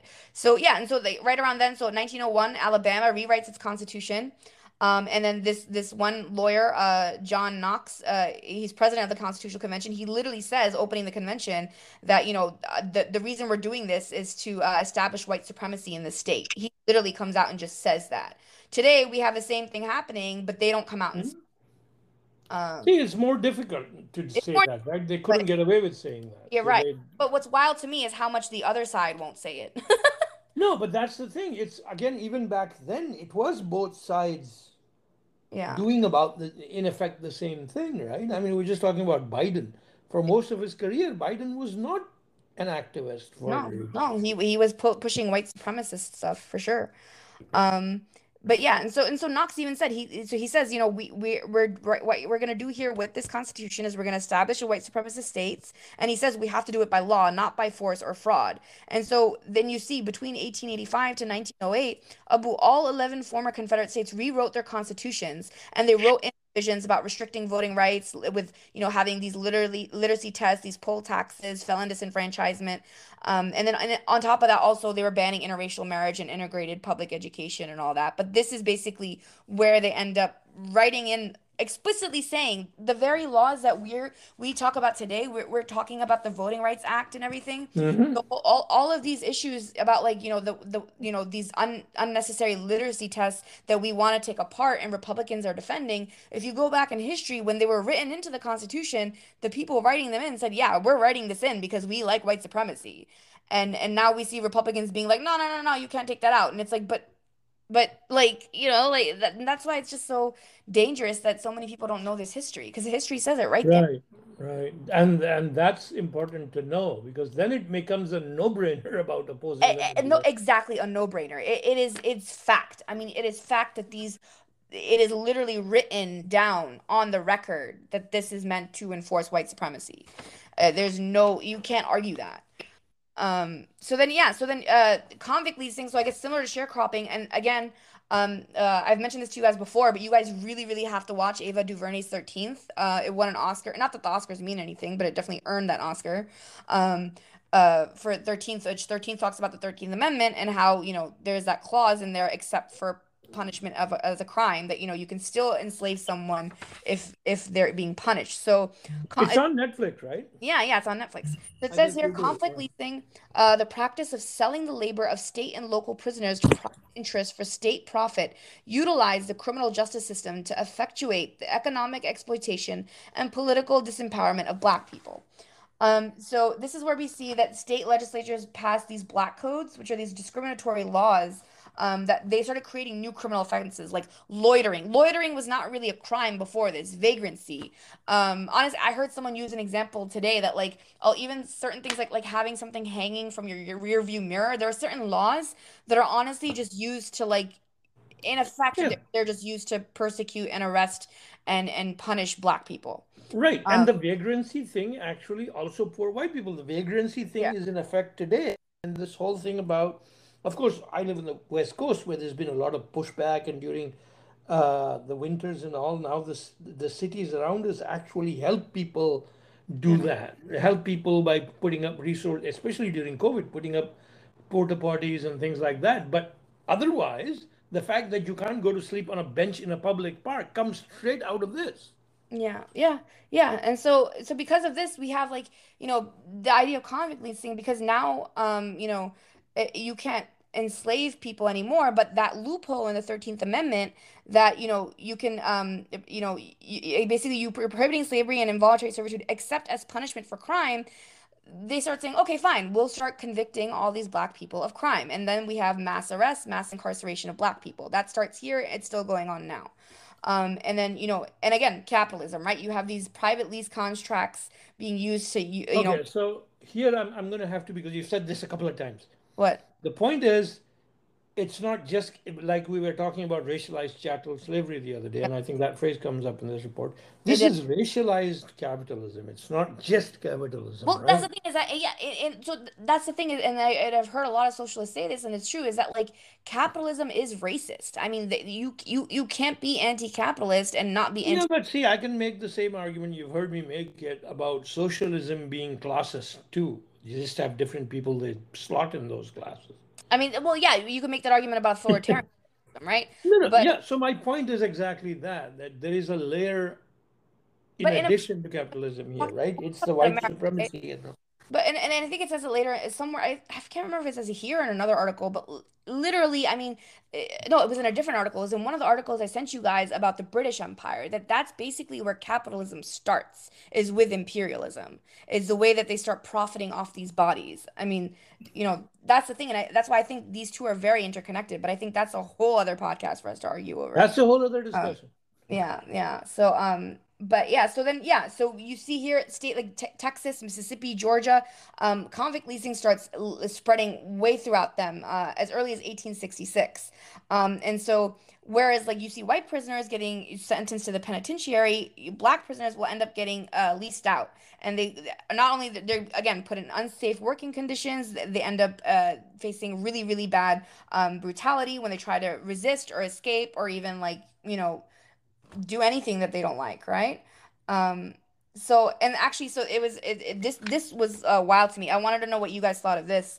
that there was an 1877 report by the Hinds County, Mississippi, grand jury that they said that after 6 months after 204 convicts were released to this man named McDonald, 20 were dead, 19 had escaped, and 23 had been returned to the penitentiary disabled, ill, and near death. And this is just one example. Do you want to do you want to define or describe what convict leasing means? I mean, you kind of just mentioned that So term. it's basically, so I guess I didn't explain it properly, but basically, you're basically the state prisoners of this local prison, state prisons are sold by the prisons to private interests for profit. Basically, like they're selling them out. Like, here are our prisoners. You can use them as workers, and then the prisons make money off of that. They're Right. basically Basically, yeah, basically they call it now, they don't even call it leasing. Now they will use words like the contracts for labor contract, yada yada. But basically you're leasing And I don't know if you people saw out. if you have this open, there's a photo here of four black men in these old school prison uniforms. Do you see that? Yeah. Yeah, no, and Like from even today in the US, you can be driving down a highway and you have a bunch of convicts cleaning up yeah, stuff so, in several states. but I'm making a point here. This, if you notice, they're chained together with a chain. That's where that term. Right. And that's the difference between, actually, I didn't know whether some of them might be chained even to this day, but yeah. Yeah, so that's where the whole chain gang comes from, right? Like, Yeah. Yeah, that's yeah, where the word there's, chain there's gang some comes from. old school songs singing about exactly this, like some soul singers and stuff. Yeah. So actually, there's one historian. This is an interesting quote from a historian, David Oshinsky. He said that before convict leasing officially ended, a generation of black prisoners would suffer and die under conditions far worse than anything they had ever experienced as slaves. Um, and Well, that's yeah, that phrase, I don't know, because slavery also had a lot of, Yeah, I mean, it was just an interesting. I'm sure that a lot of people would argue with that, but it was an interesting, and it was yeah, included. and my argument wouldn't even be that this is bad or that is bad. I'll say just different things were happening, but Yeah. to say that this was worse than that is just, Yeah. So convict leasing is basically like this is the first way that we can see after construction, like convict leasing and sharecropping to some extent, that this is the way that like we no longer have slavery, but the criminal justice system would become the main institution by which we are keeping white supremacy and racial domination of black people in America. And this is how, right.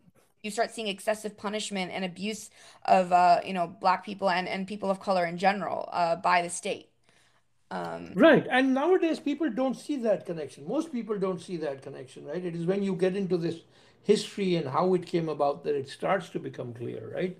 yeah. And also that kind of argument that you make sometimes about the police in this country basically just being an outgrowth of slave bounty hunting, right? Yeah, yeah, yeah. Well, there's a technical phrase for it. I'm using bounty hunting metaphorically, right? Yeah, slave. So, I think that's the technical phrase. what's the word? Slave catchers. I mean, Slave catchers, In right? the South, a lot of police departments, that's how they started. That's Um, how they but yeah, started, so right? you were asking about Jim Crow. So this is where Jim Crow comes in, right? So do you know where the term Jim Crow comes from, Apu? No, I I've forgotten. Yeah, trying so to find that where I, did I always I always thought this was really weird that we would just like literally on an official level they're referred to as Jim Crow laws. But so initially it referred to there's a style of minstrel show where white performers would, dress up in blackface and kind of make fun of black people for Right. entertainment. And that's where the phrase, Yeah, blackface yeah. comes from, right? Yeah, yeah, and Jim Crow was, I think, a character involved in that. And so by Right. 1980, they were using this term to describe 1880. and the quote here is that subordination and separation of black people in the South, much of it codified and much of it still enforced by custom, habit, and violence. So some of this is, through law, Jim Crow laws, and then some of it is also kind of like unstated. But you have everything is segregated, schools are segregated, hospitals are segregated, workplaces are segregated, interracial marriage is against the law, and even the most mundane and small things. So just to we're kind of going towards the end here, but these I want to know what you guys thought of some of these examples here. But so it says here that example in South Carolina in 1917 they had a law that they had to have separate entrances and ticket booths at like tent events. And then in 19 Right. in the workplace, textile mills and stuff, the every stage of employment, entering, exiting, stairwells, tools was all separate for black and white people. Interracial pool rooms, like where you were playing billiards, were in 1925, they had segregated them as well. And then you could no longer, by 1910, you could no longer place, a white kid could no longer be adopted or put in custody of a black person. Streetcars in Florida were segregated. Actually, I actually wrote about some of this for healthcare. I actually ended up writing a paper for one. I took a course about race and ethnicity in the United States, and I wrote about basically how Medicare for all is needed for racial equity. And I did do some of this research about how in Alabama, a white nurse couldn't even treat a black male patient. And in the hospital entrances in Mississippi were separate. And I can't remember if it was Alabama or elsewhere, but there were some states where wards were separate. Like, you had the wards for white people, and then there was one separate ward for black people where literally, and it didn't matter. You could have a person with tuberculosis next to a woman giving birth. Like, it didn't matter. All the black people had to be in this one small ward next to each other. And it was like obviously terrible conditions. And so, and then to kind of illustrate the point of like how the public saw it was, there's an anecdote in here about how there was a white woman and a black man were arrested in Atlanta in 1901 because they were seen together on the street. And instead of being upset about the law, the white woman was upset that they accused her of this. She was like, oh, I've never been so insulted that you would accuse me and arrest me for talking to a black man. How dare you? Yeah, no, actually, the way I interpreted that specific thing was that it seemed like she was not so much offended that she was accused of that, the fact that she could be at all the one being arrested, Yeah, right? no, I was offended at the fact that how can you even believe that I would be talking to a black person? No, yeah. I don't. To me, Yes, it didn't that's how I sound read like it. that's what she was saying. I told him I was a Southern-born woman, and his insinuations were an insult.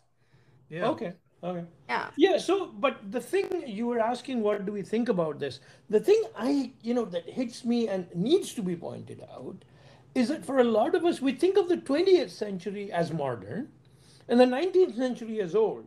But a lot of these Jim Crow laws were actually instituted in the 20th century. Yep. Like, you misspoke at one point, you were saying 1980, it was 1880, but the law you mentioned was 1915, 1924.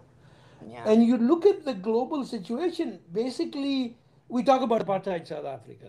Increasingly, some of us talk about, uh, segregation is apartheid. But and that's where these the discussions we sometimes have about terminology. Is lynching an appropriate phrase for that? Is X appropriate for that? Genocide, lynching, words like that. But in this case, this was exactly the same system as apartheid, Oh no, yeah, it is. right? It is. Sounds exactly like apartheid. Yeah. No, It no, it is. was not exactly like, it was the same thing. And so it was called segregation in the US, it was called apartheid in South Africa because that was came from one of their languages. Yeah. So I just want to put in a word for reminding people to maybe use that word or understand it that way and realize that in this country we had the same system as apartheid South Africa because we think of apartheid South Africa as being this, uncivilized system or bad system out there. This country had that system. People, and the other thing, and I know I'm getting way ahead of my skis here, people like you and me could not apply for citizenship till 1948, Oh yeah. right? Between 48 and 52. This is not even about black folks, right? In fact, black folks were born here, they were Americans. We were not. Till 48, the period between 48 to 52 is when they started undoing a lot of those laws. No, and so what's interesting that you say is that actually, not only is this exactly the same, but the apartheid government in South Africa, they learned from Right.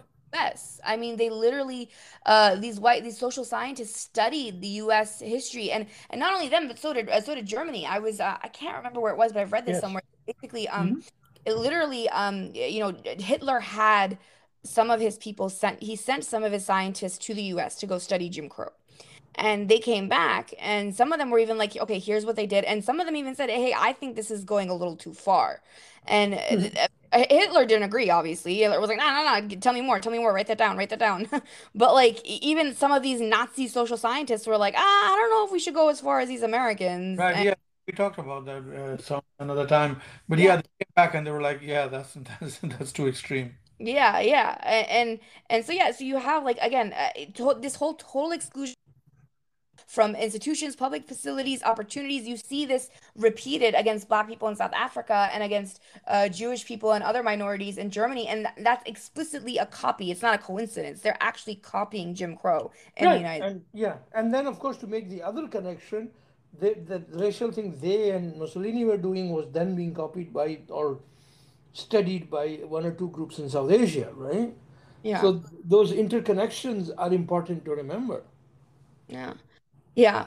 Yeah, no, and I wish I clearly I need to read more. I wish I had more knowledge on some of this, but every time I read about it, no matter where it is, the more I read about it, I'm just astonished at how much it's explicitly influenced by the United States. But there's this quote basically by that historian by the name of Litwack. I can't remember the first name, but basically talking about how for this, uh, Jim Crow every day, Jim Crow was just a reminder, for Black people that for the place that their inferiority, the place that they were supposed to be shown in this world, and so basically, coming to the end of this part, the report mentions how like, this was a system that was fragile and fiercely guarded, right? Like on every level. I mean, this was constantly on the mind of a lot of politicians and stuff to keep this up. This was a very deliberate, actively enforced rule of law. And it says that over the so to end here, the last part of this report is over the century that this racial caste system reigned. Perceived violations of the racial order were met with brutal violence targeted at Black Americans, and lynching was the weapon of choice. And so, next time we'll get into the actual, where lynching really kind of kicks in. But I think it was really important to kind of set up this whole, scene and to get into the history of it because it's honestly context matters. I feel like and seeing the parallels, especially where we are now, because I mean, this could also be a hint of where we could go. I mean, I don't think it's a lot of people are like, oh, you're just fear mongering, yada yada, during the Trump era, during when Trump was in office. But I don't think we can't make the mistakes of just laying back too Right. easily. No, I don't agree with, so I'll be in the middle. I'll say it's not just, that argument people make about, oh, no, no, this is fear mongering, it'll never happen again. We're way beyond that. Yeah, at one level, in some ways, we are. But in other ways, as we have been talking about in this whole conversation, there are some things that are exactly being repeated. The voting rights thing, the arguments being made, they are being repeated here in this country. I mean, the voting rights thing is just a continuation. It's just like that never Yeah. ended, right? Yeah, no, but in some cases we're making progress. The Voting Rights Act was passed in the Yeah, 1960s. yeah. And it is after the Supreme Court again sort of threw it out that they're now being able to do even more on that, right? There were states that were still under federal supervision under the Voting Rights Act, right? There were certain states that couldn't pass voting rights laws or voting laws because themselves they had to be approved by the federal justice department, right? Yeah, yeah. That has gone away. So I would say that yes, to some extent this is from another century, but to other extents some of these things are not even being, like you said, some of them just being continued, they're still here, Mm. and Yeah, some of them are being brought back, which is the really scary part, yeah. that they are being reinstituted. And then of course, as brown folks and everything, I would like to, as I've been doing all along, point out that this is now being done in other countries. What is happening in India is about lynching. In fact, we talk about whether some of the things that happen in India can be called lynching or not, but I think that became moot this week Hmm. because there was this, graphic. If folks don't know this, there was this graphic about, three or four people with beards and all hanging from a tree that was circulated by the Gujarat wing of the federal ruling party in India, right? And BJP, Gujarat yeah. being actually BJP this, Gujarat, BJP Gujarat, yeah, uh, BJP Gujarat. And this is the voter state, card. just to point out to some audiences, this is the state of which the current prime minister was a chief minister at some point, Yeah, very recently. yeah, yeah. And he was held responsible for a massacre of Muslims, by the way. And But he Well, was I would say he was responsible. I don't know how much he would, we managed to hold him responsible. they tried. There was an attempt. Well, Yeah. there have been I various mean, he things. was. I mean, the whole visa thing. I meant held. Metaphorically, that the people said he was Mhm. responsible, and he was a persona non grata in America, right? He couldn't get a visa to America, and that it was only reversed when he became prime minister Mm-hmm. because Right, and that doesn't need to, because and the that needs to be government. pointed out that that didn't happen because the U.S. government wanted it. Yeah.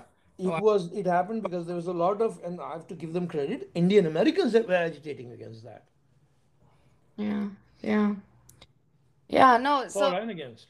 yeah, I'm gonna stop there on this report because this is a long report, and the next part, it honestly, it gets bad. I mean, I think it's important.